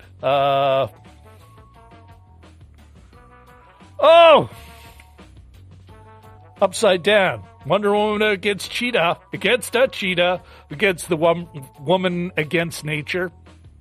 Damn it, that was good. Now I feel like a schmuck that I didn't pick up the play. You're not picking up the play there, Jim? Sorry, I was just I was just catching up with the message. I was getting lost in the messages there. Okay. I'm trying to read, Rob. I'm just kidding. All right. Okay. Here. Wait a sec. Here. Oh my goodness. Okay. Jelly Duck. I think George Filmy's got 7 films as a director. Yep. Vlad 65. Geez, we are 90 minutes into this and no mention of a little sci-fi space film called 2001. Not true. Somebody had actually mentioned it as one of their favorites. I believe it was Richard. Oh, did he? Okay. But I think, in a way, yes, they're both in space, but they're so fundamentally different films. I don't even think they're in the same genre. Like, I think the Western, in some ways, is the only one that is location, like a genre wrapped in location, whereas this is, they're two different genres. Like 2001 is a science fiction movie. This is not a science fiction movie. Yeah. You know, it barely, it has maybe a toehold, fingernails in science fiction, but is firmly within that man versus nature and, father saving daughter, kind of movie, disaster movie in a way. Oh, another, very much a disaster movie trope, the father trying to save the daughter. Yeah. Never the son. Or rarely the son, I should say. Shawshank. Vlad, I love that film. Quite hypnotic. Seemed to have inspired erections of monoliths across the globe. I read that wrong initially. Good one. Good point, Shawshank. Vlad, I agree with you. It's not even not a true one. It's not a sci-fi film. Like, I think Oblivion was a sci-fi film. It had a sci-fi idea. This is, it's sentimental, but I'm not reading it as a pejorative. Like, I mean, there's room for that. Like, it is. It's still just about a guy trying to save his kid. Mm-hmm. That's the movie. Against nature. All that nature can throw against him. Shawshank. I do think the IMDb rating and the Rotten Tomatoes rating was quite hard on the film. Thank you, Shawshank. I am saying that as a person who didn't like the film. Oh, damned with faint praise. What did you think, Jim, about the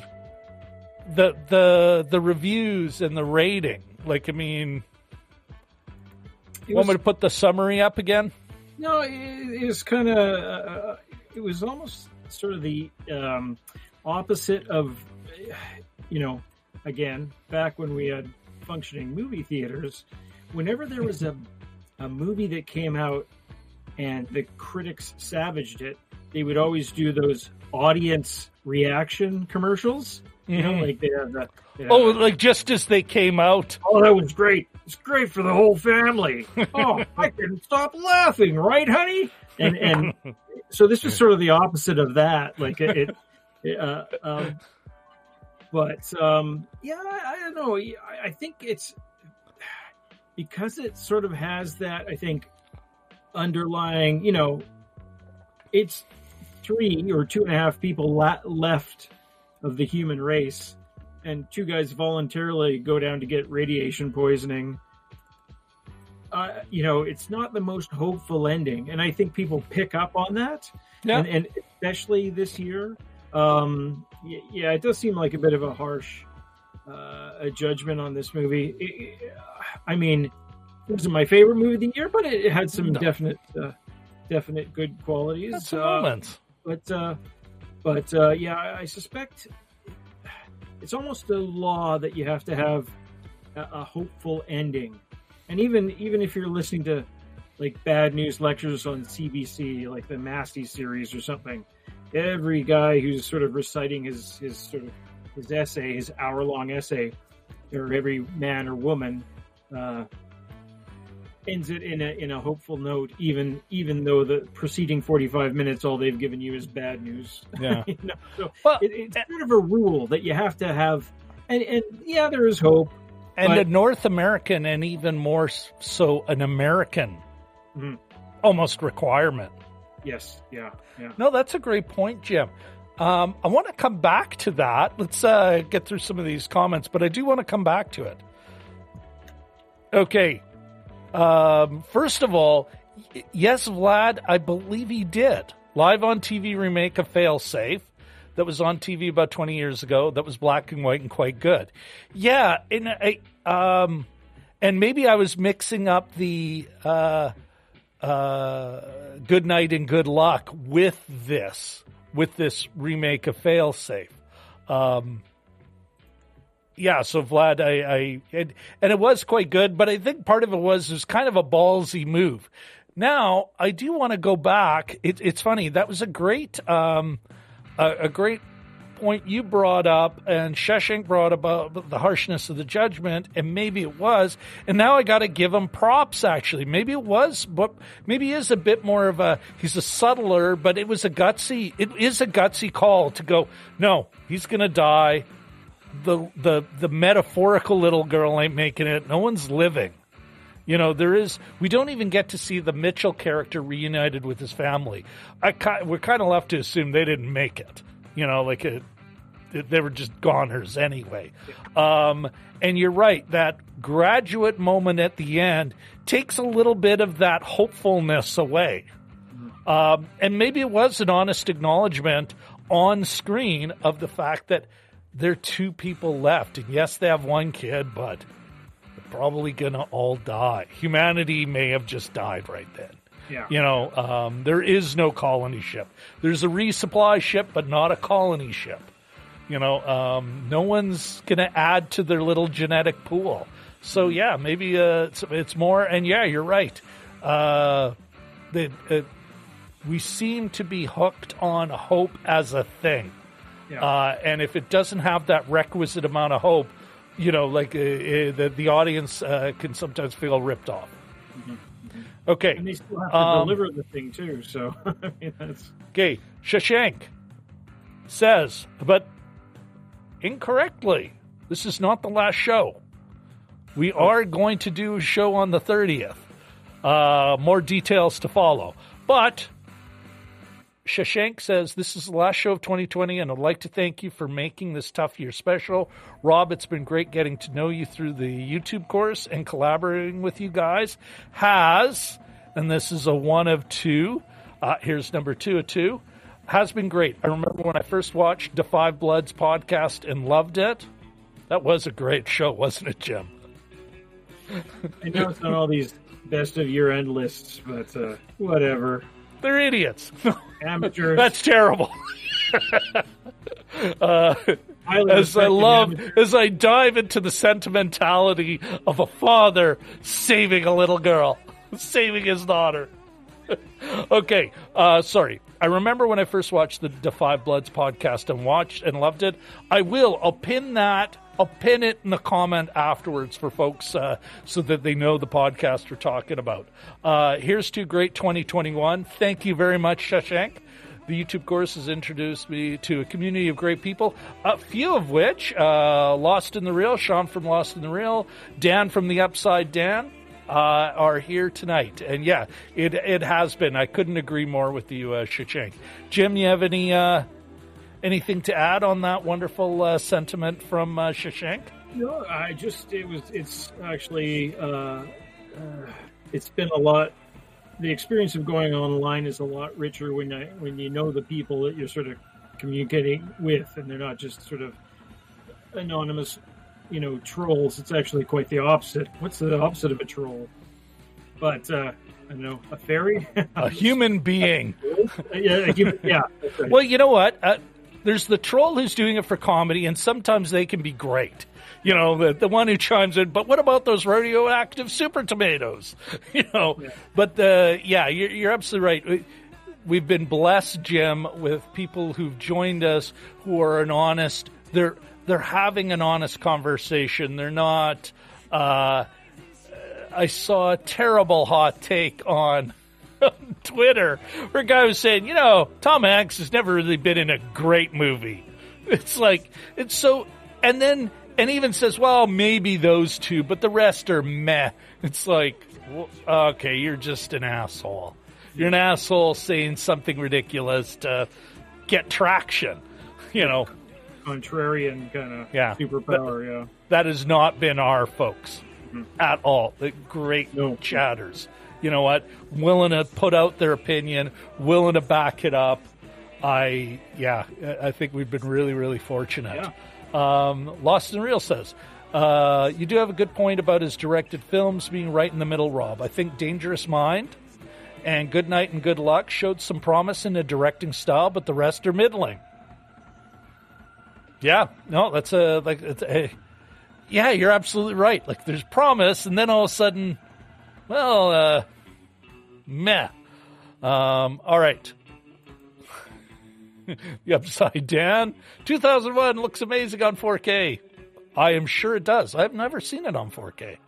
I did, though, make a short film literally mimicking the first 3.5 minutes of the movie, except it was about coffee. I even secured the rights to, I got somebody, a local musician, to create Thus Spake Zarathustra for it. I might bring it on the show one of these days. Okay, Upside Down. Shashank, the YT course the YouTube course has been great for meeting this great community. We're all part of a great community, Jim. Makes me feel so good. Shashank, the Upside Down, it's been wonderful. Looking forward to see all our channels grow in 2021. More. Then Vlad65. Okay. Rob, the film chooses the end of humanity as a canvas, having the surprise of who the Eve on the New Earth happens to have as a dad was, just self-indulgent. He directed the Goodnight movie. You know what? I think I want to read the book. I want to see what the book was. Was it a self-indulgent moment? Have they changed that much? I don't think they have, but you may have a point there. Or are you saying, Vlad, that he should have picked a different actor? Because I really do think that's so integral to the movie. Mm-hmm. Like his personal interest in this. I'm not sure you could have done it if it was just, I just want to save these people to save humanity. There are some differences in the book. I don't want to, even though we're in the spoiler zone, it's a book's a spoiler zone, so I don't want to enter into that. But especially with her character, there's some differences. So. Okay. Well, I'll have to check it out and have to circle back. I'm going to put a pin in that, Vlad, and maybe comment it on a later show. You're kind of sticking with us for a little longer there, Vlad. It is what it is. Okay. Ahmed's got to go. Probably had to go half an hour ago. Ahmed, thanks so much for coming. And if we don't see you on the 30th, you have a great rest of the year. 2020 has been awful, but we can always have hope for 2021, eh? Oh, and Among Us, we are going to play that. Okay. Shashank chimes in, it's been a great movie watching weekend. I've seen 5 movies in the course of the past 2 days. Mank, Soul, Midnight Sky, El Camino, and Ack versus Ack. I'm not sure about that last one. Oh, Bollywood? I think it is Bollywood. I think I saw something on Twitter about it. Yeah. Okay. Before we get into our final thoughts, Jim, why don't we, I guess we got a couple of things to talk about. One is the 30th. Mm-hmm. Haven't even decided a time yet, but we are going to, Vlad65's got to go. Hey, Vlad. Vlad, thanks for coming by, man. Thanks for bringing it. Yeah, that's awesome.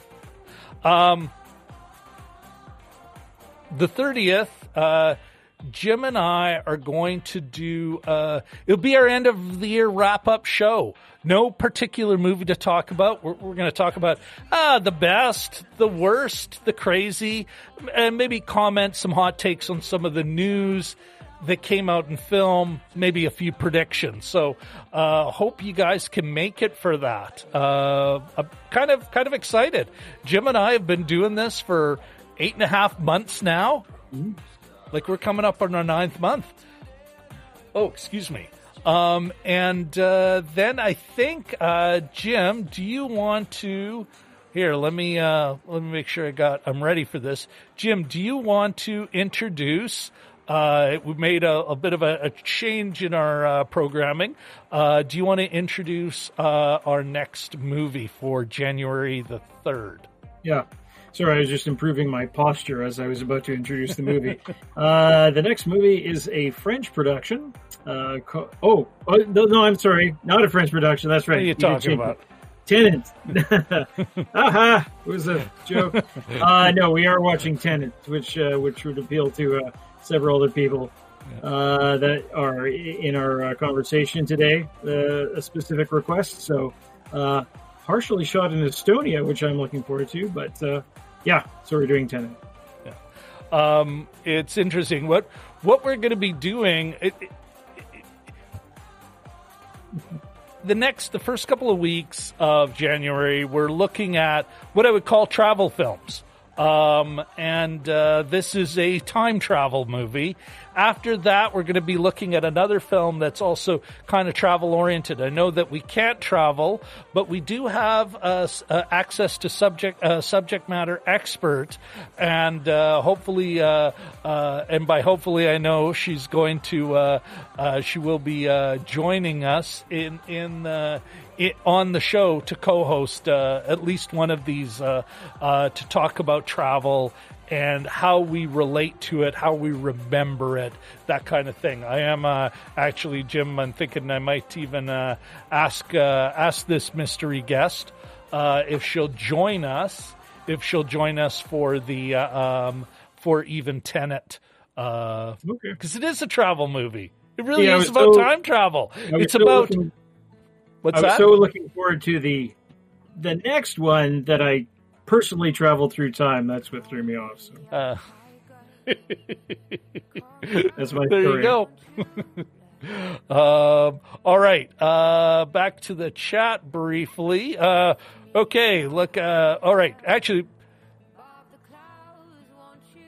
fine. Okay. You know what? We'll let's blow through the chat. Blow through the chat. Folks, every one of your comments is important. We're not blowing through anything. But we'll go through the chat, and then we'll get final thoughts. Okay? All right.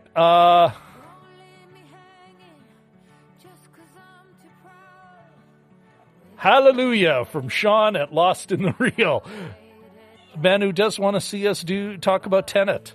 A man who perhaps wants to talk about Tenet himself. All right. The Upside Down, also excited to talk about Tenet. Shashank, looking forward to it. You guys have done some amazing work. Well, thank you very much. We're really, Jim, I'm really kind of amazed. We've accomplished what we've accomplished. This has been great. Okay. Oh, and another one. Yes, looking forward to Tenet. All right. And of course, it sucks that I haven't been able to watch it on the big screen. I'd been eagerly awaiting to watch it, and the pandemic hit. Yeah, no, I perhaps, and you know what, maybe Sean, I'll reach out to Sean. Sean, I'm going to reach out to you on this. You know what, maybe I'm going to reach out to you. But yeah, Shawshank, same with me. It's we're watching it streaming, eh? And you and I will connect on that, outside the show as well. All right, Jim, what's your Richard's asking where's Tenet available. It is available on Google Play Movies. It's probably the priciest thing we've ever recommended because you kind of have to buy it right now. Although that usually changes pretty quickly, and it might happen as early as January 1st. Don't quote me on that. I'm not 100% sure. Actually, I'm not sure at all. I live in a fantasy world of hope that prices fall. All right. Jim, where was I? Your final thoughts. Yeah. What do you?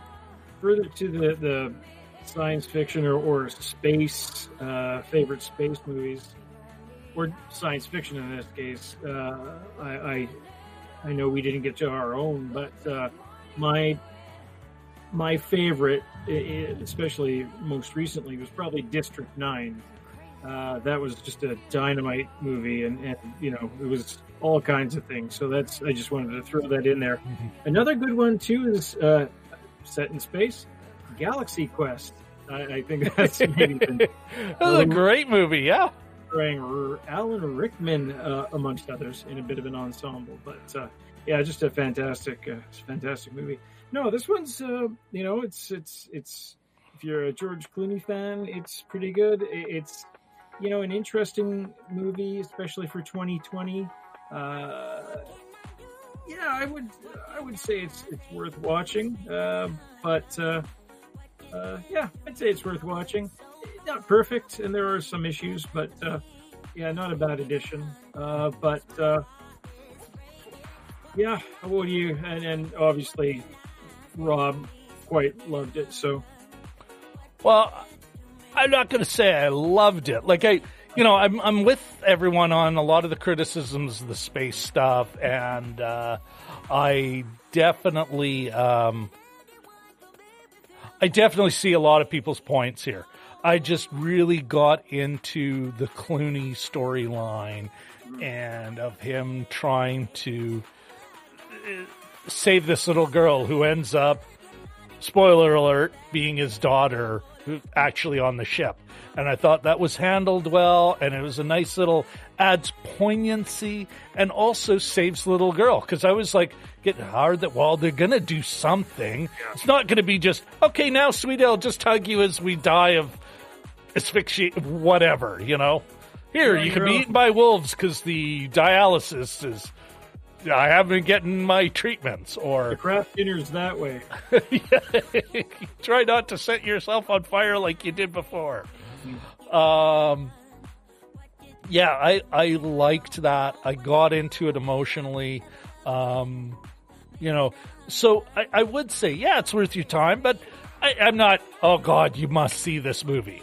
More I think it is. I think you got to be understanding, and this, you know, going to something Vlad said, a lot of people said, it's not a science fiction movie. Don't expect Armageddon or even Deep Impact. Because actually, in some ways, this reminded me of Deep Impact. It's not that. It ends on a poignant note, not on a hopeful one. There is no, you know, there's maybe some rebuilding, but you know, it's like dawned on him, like that last moment. I'm not sure it was quite, it evokes The Graduate, but I suspect it's as much oh wow, we're in the shit now. We're alone. Like, can you imagine? I'd be like, wow, we're truly alone. We're not out on a mission. We're alone. Yeah. Like alone. So, yeah, Yeah. But yeah, I'd still say, yeah, it's worth your time. It's on streaming, you know, worth an evening. Be open to it and have the tissue box ready. That's my take.